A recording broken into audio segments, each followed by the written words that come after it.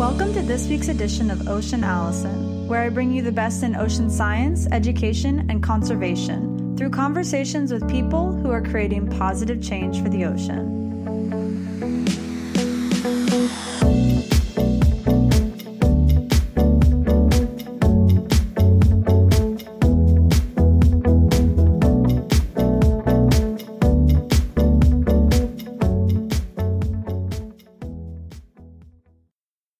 This week's Ocean Allison podcast episode is brought to you by you, the listeners. A big thank you to everyone that's contributed $1 or more per episode via my subscription-based funding platform at patreon.com/oceanallison. And for those that haven't, visit patreon.com/oceanallison to watch my video and to learn more about how you can help keep the podcast episodes coming. And now to this week's episode. This week's ocean advocate is Dr. David Shiffman. David is a shark conservation biologist at the University of Miami, utilizing social media to spread the message of why sharks matter. Hi, David. Welcome to the show. Thanks for having me, Allison. Yeah, glad to have you on today. So, David, you're one of the most well-known voices for sharks, and in the last few years, Business Insider and Huffington Post have both named you as one of the top scientists in the world to follow on Twitter. So you've really kind of distinguished yourself as this reputable spokesperson for sharks. What I want to ask you first is, what made you fall in love with the sharks in the first place? You know, where does this passion/obsession, some might say, with sharks stem from? My parents would certainly say obsession. I've been interested in sharks as long as my family can remember. And I grew up pretty far from the ocean in Pittsburgh, but I feel like most kids go through either a shark thing or a dinosaur thing. And I actually did both of those and chose sharks. But I had a pretty huge collection of dinosaur toys that we've since given to neighbor children. But I've been fascinated by sharks as long as my family can remember. In my master's defense, my parents gave my advisor pictures of me as a toddler in a shark shirt playing with shark toys. And I got interested in them just, I guess, how most kids do, through visiting the aquarium, through watching them on TV, through reading books, and it just sort of never went away.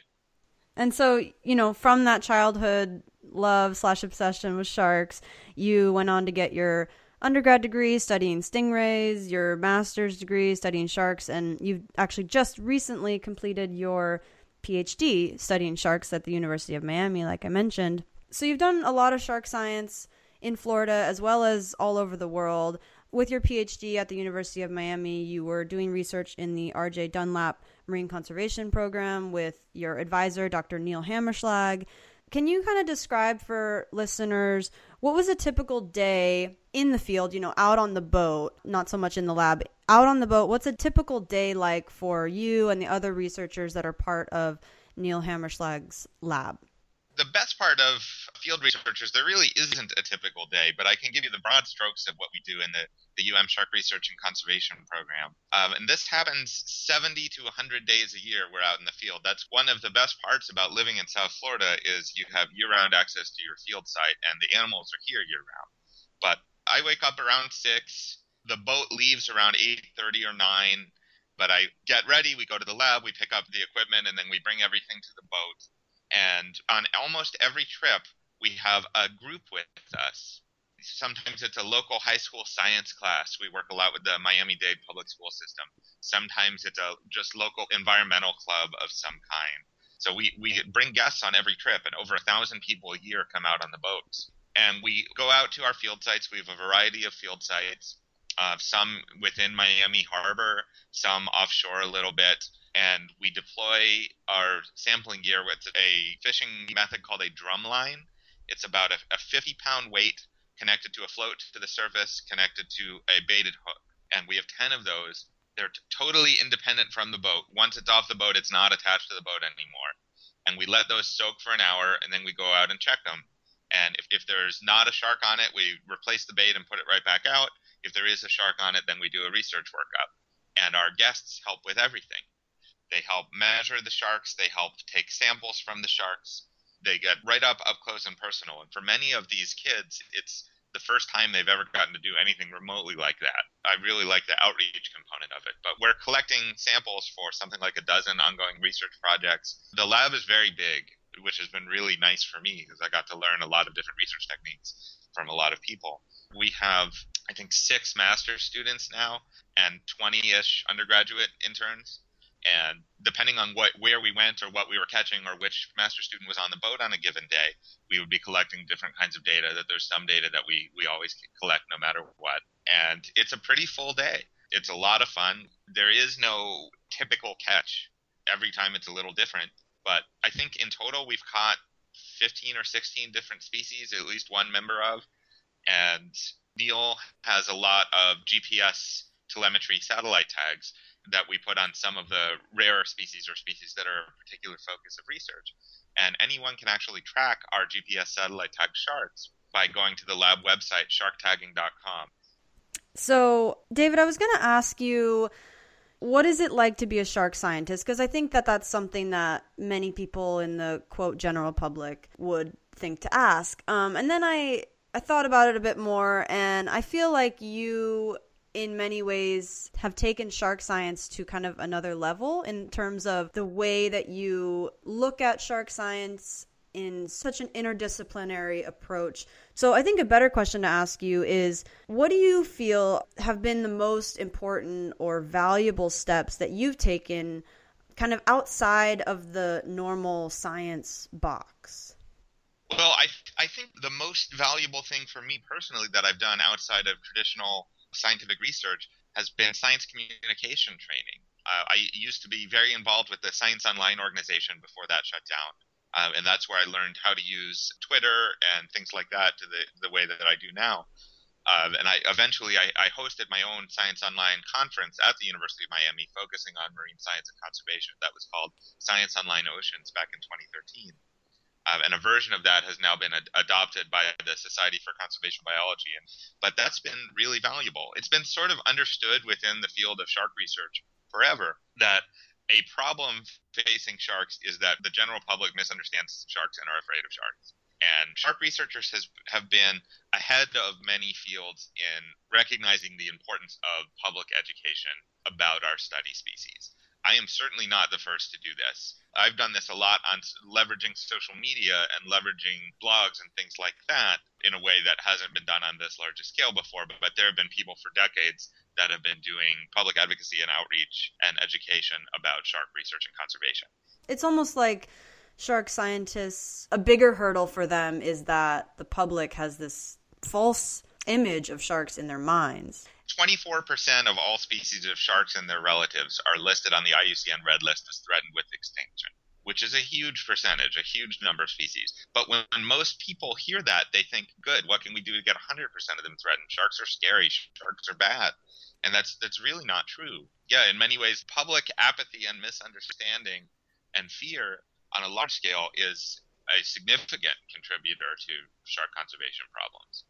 Yeah. And so in 2014, you were named the Marine Science Educator of the Year by the Florida Marine Science Educators Association, which is an amazing honor. And that was largely due in part to that Ocean Science Communication Conference that you held, that you mentioned, as well as, you know, the 28,000 followers that you have on Twitter that you reach every single day and present ocean science and shark science education to them.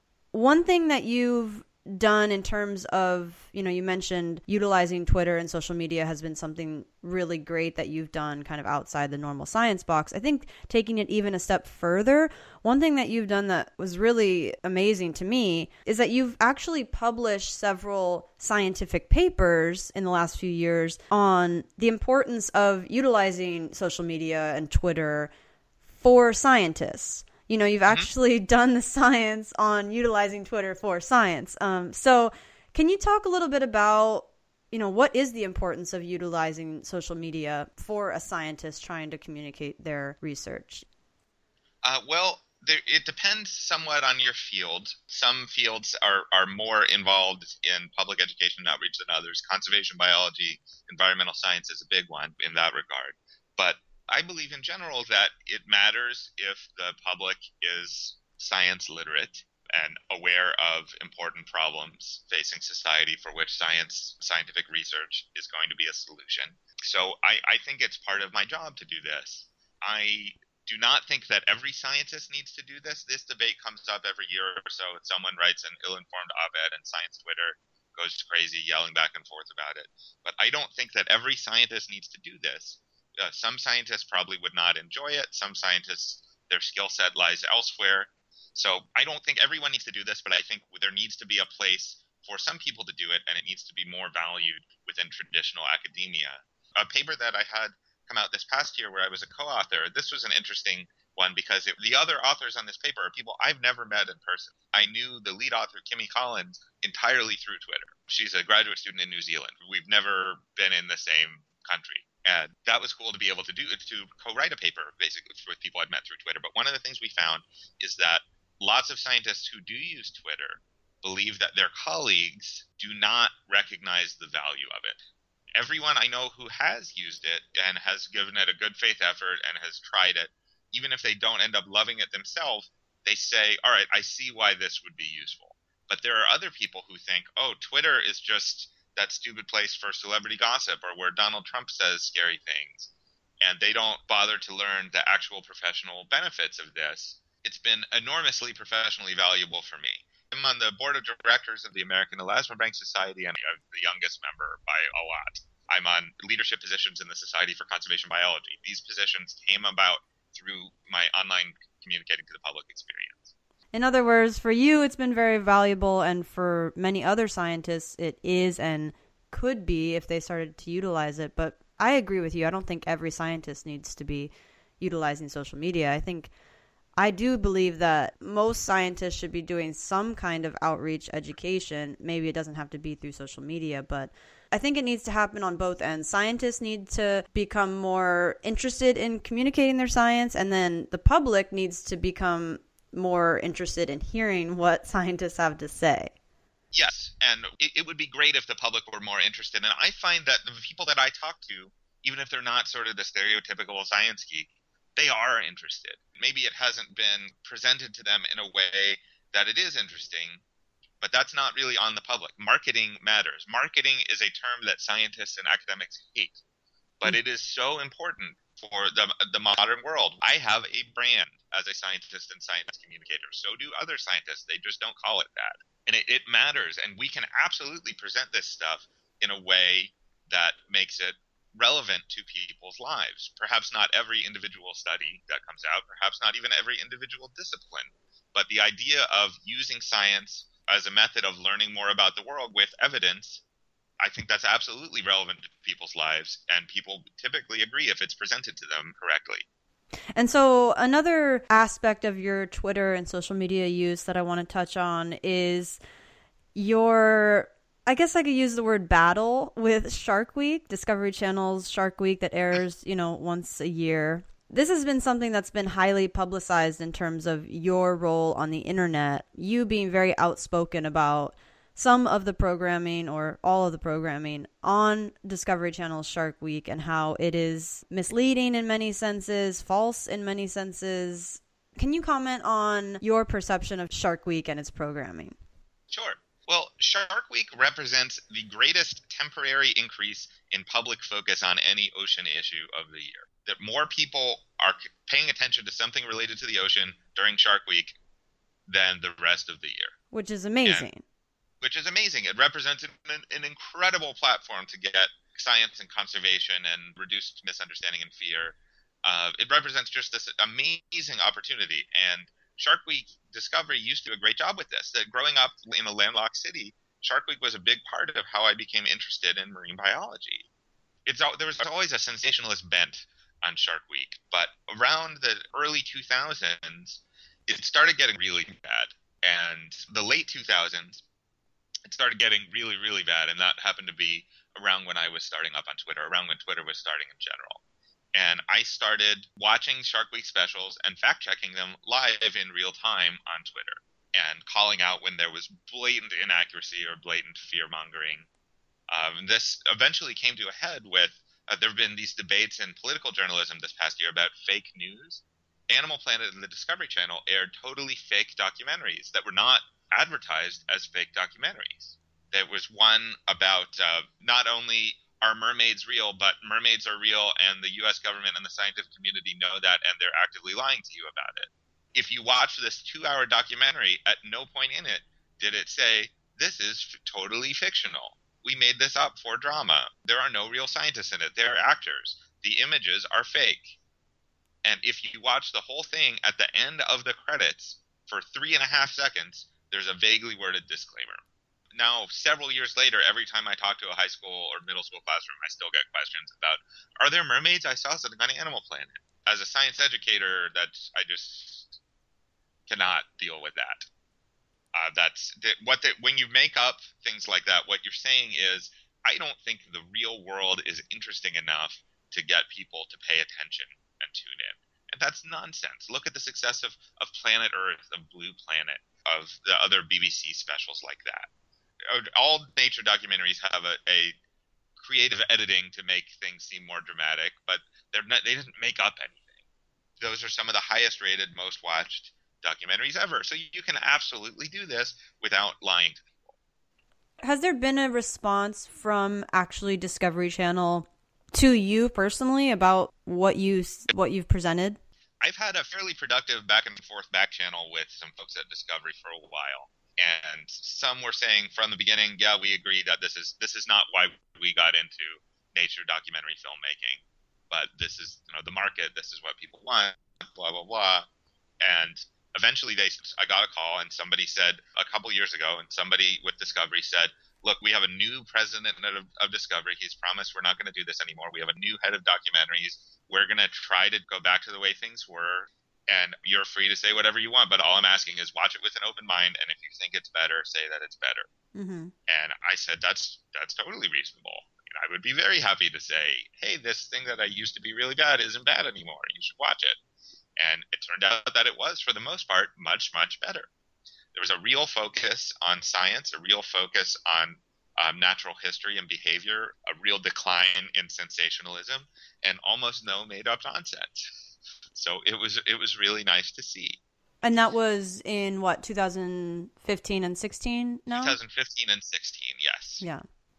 And so kind of another aspect of your research and the research in the R.J. Dunlap lab at University of Miami is shark conservation and really studying what are the best methods to approach in terms of conserving shark populations, in Florida as well as worldwide. So I kind of want to talk about 3 different categories, from trophy fishing, recreational fishing, and commercial fishing. So in terms of trophy fishing, can you describe what your most recent scientific findings are? Sure. So trophy fishing, for anyone not familiar with that term, you can think of it as kind of like trophy hunting. I grew up in Western Pennsylvania. All of my neighbors went deer hunting. And that I don't have any sort of conservation issue with that. That helps with predator control. But if someone goes to Africa to kill the last endangered white rhino so they can hang it on their wall or whatever, that's a separate issue. That's the difference between recreational fishing and trophy fishing. With trophy fishing, you're trying to catch an officially certified biggest one ever of a particular species. And some of the rarer species, and rare is a term that the fishermen use, endangered or threatened would be the term I would use, are considered more desirable to get a trophy saying you caught the biggest one ever. Mm-hmm. And this is relatively small in volume, but when you're targeting the biggest individuals in fish, that's almost always the females. And with some species, that animal is decades old, and it's the most fecund. It's with fish, how many babies you're able to have is proportional to how big you are. It's volume of the reproductive tract. So you're having a disproportionate impact on fish populations by targeting the biggest one ever. And we wrote a paper calling for the largest trophy fishing certification agency, the International Game Fish Association, calling for them to stop issuing records for IUCN Red List threatened species. Because to get an IGFA record, it requires bringing the fish ashore to an official certified weigh station. And it does not officially say you need to kill the fish to do it, but that's sort of implied, particularly if you catch a fish offshore and need to bring it all the way inshore to weigh it. Yeah. And there are dozens of IUCN red lists, threatened and endangered species, that the IGFA is still issuing world records for, which leads to demand for people to go out and target the biggest one. They said in response to this, but we only get a few record certifications each year. Yeah, but more people are trying to do it. You don't look at the lottery and say there was one person who won the lottery this year, therefore one person bought a lottery ticket. More people are trying to win this prize than they ever hear about. It has in demand. They're a very prestigious organization.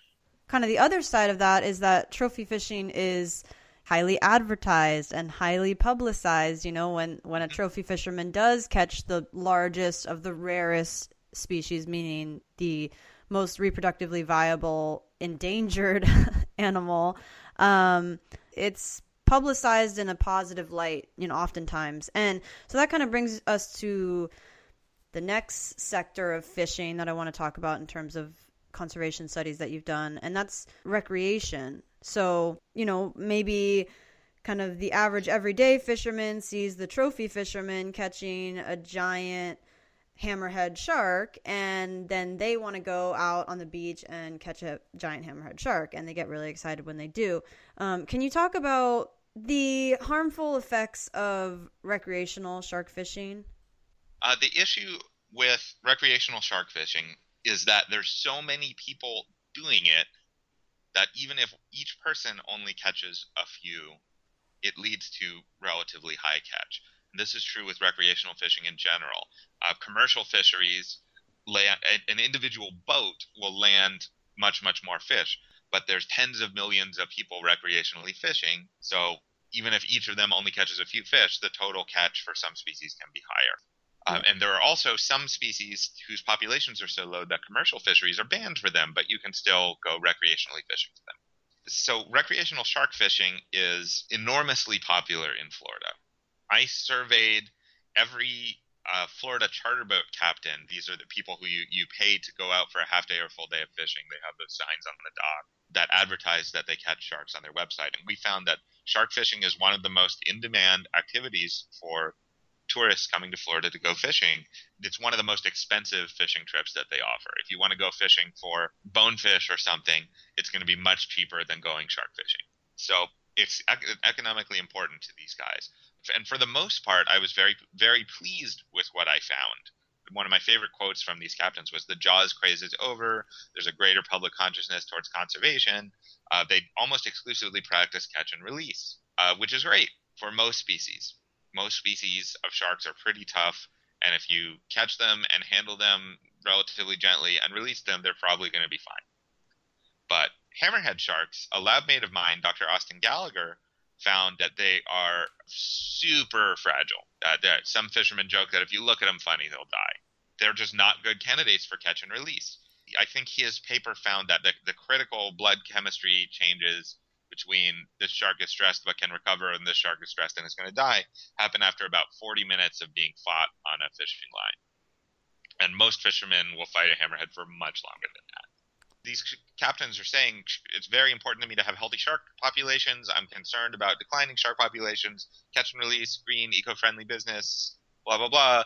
Oh, by the way, we may be targeting these hammerheads because people really want to see them and they get really excited when they see them.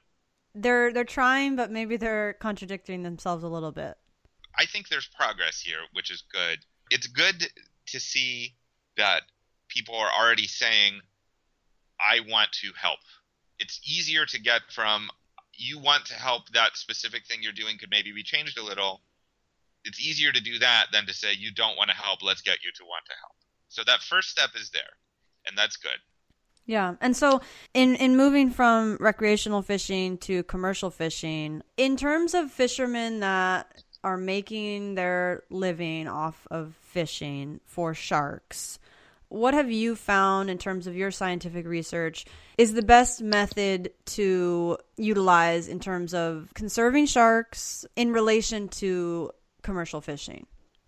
Well, I didn't work too much with commercial fisheries other than other stakeholder perceptions of commercial fisheries. One thing I found with one group of recreational fishermen, of shark fishermen, is they felt that, yeah, sharks are absolutely in trouble, but it's all because of the commercial fishing. So nothing I do matters. So nothing I do should be restricted. I should be able to do whatever I want. Mm-hmm. And that's just not how management works, not what the best available data shows. Again, one individual recreational angler has much less of an impact on the population than one commercial fishing vessel, but there's so many more recreational anglers out there, so that the impact is not just from one person. What I surveyed of expert shark researchers, members of the American Elasmobank Society and other professional societies, to ask them what they think the best available management policy out there is. There's been this big debate in the conservation advocacy world lately about, is it possible to have a sustainable fishery for sharks at all? Is that a thing that exists or can exist? Or should we just focus on trying to ban all shark fishing? There's things like shark sanctuaries get a lot of media attention. Shark fin bans, people are talking about now, trying to ban the sale of shark fins everywhere in the United States. So there are people trying to ban or heavily restrict shark fishing in general, whereas other fisheries management tries to focus on promoting sustainable fisheries. And I asked shark researchers, what do you think about this? I sort of knew that this was the case to some extent, but the degree of it was surprising to me. About 85% of my expert researcher survey respondents believe that sustainable shark fisheries are possible. About 80% believe that it is happening in some places in the world today, and 90% believe that we should be trying to aim for sustainable fisheries exploitation of sharks instead of trying to ban fisheries entirely. And why do you think that is? Well, I think it has to do with the way that the fisheries are managed in the U.S. under the Magnuson-Stevens Act. The government agencies are legally required to promote sustainable fisheries, and it's worked pretty well. We have very little overfishing in the U.S., and some things that were previously overfished have started to recover under the science-based management plans that have been put into place because of this. So it absolutely can work in some places. The issue is the examples that my survey respondents provided of sustainable fisheries management policies for sharks all came from the developed world, places where there is significant management infrastructure in place and research infrastructure in place and enforcement infrastructure in place. In somewhere like a developing world like a South Pacific island, they're not going to have those resources in place. And therefore, if you don't have those resources in place, it can be much harder to get sustainable fisheries management. And in cases like that, a total ban on fishing may be the most prudent outcome. And so I guess my last question for you, David, before we wrap up the podcast episode is, what do you want to most say to people about sharks? I know you have had a very long career thus far, and you've got a long career ahead of you learning more about sharks and educating people more about sharks. But, you know, right now in this phase of your career, you've just completed your PhD. What is the most important thing you want people to know about sharks? Well, the most important things for people to know about sharks are that they're really not something that you need to worry about. If you've been in the ocean, there's been a shark near you, and it did not bother you. Sharks are ecologically and economically important animals. We are better off with healthy shark populations than we are without them. And some species of sharks are in significant conservation trouble. Again, 24% of all known species are IUCN Red List threatened.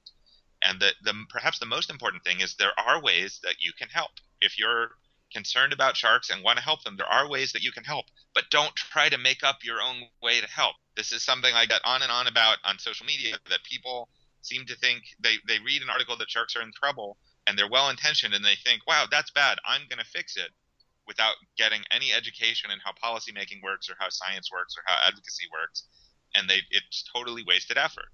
Instead, people should contact existing experts from the scientific community, from the environmental advocacy community, and say, I care, I have free time, I want to help, what can I do? Instead of trying to reinvent the wheel without any knowledge of how wheel making works. And so what are those things?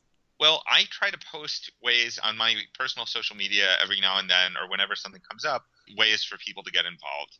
In the U.S., we have a very participatory fisheries management plan. Whenever there's a new regulation that's proposed in the Federal Register, they take comments from the public. And if you write an intelligently worded public comment, they are legally required to consider it and respond to it publicly. So do that rather than these goofy internet petitions that people make up on their own from change.org or any of that nonsense. The government is not required to even look at those. But if you use the existing system, they are required to look at it and consider it and respond to it. So I try to post specific ways for people to get involved. Some other reputable conservation organizations do it as well. Any of these groups could use a little money. Any of these groups could use you sharing links. But don't share wrong information. Don't try to make up things on your own. It's great that you want to help. It's great that you're trying to help. But if you don't know what you're doing, you're much more likely to cause harm than to help. Okay, so for listeners, if you have been interested in what Dr. David Shiffman and I have talked about today on the podcast in terms of his shark research at the University of Miami and his use of social media and his research on conservation and all these types of things, I will be linking to David's Twitter, his infamous Twitter, his Facebook, and his newly instated Instagram accounts, and that is all at Why Sharks Matter. I'll be linking to those when I post this podcast episode, and I will also be linking to Southern Fried Science, and that's a blog site that David is a active writer for. So you guys can connect with David through those channels, read more about what he is putting out into the world in terms of shark science and conservation. And so, David, I want to thank you so much for all the positive change that you're creating for the ocean, being a spokesperson for sharks and shark conservation, and doing it in a way and on a scale that really, I think no other shark scientist has done. And I also want to thank you for being on the show today. I really enjoyed talking with you. Thanks for having me.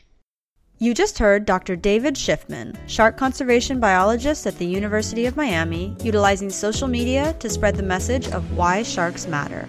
To learn more about the topics discussed in this podcast, visit my website at oceanallison.com and visit patreon.com/oceanallison to learn more about how you can help keep the podcast episodes coming. The Ocean and I greatly appreciate all of your support.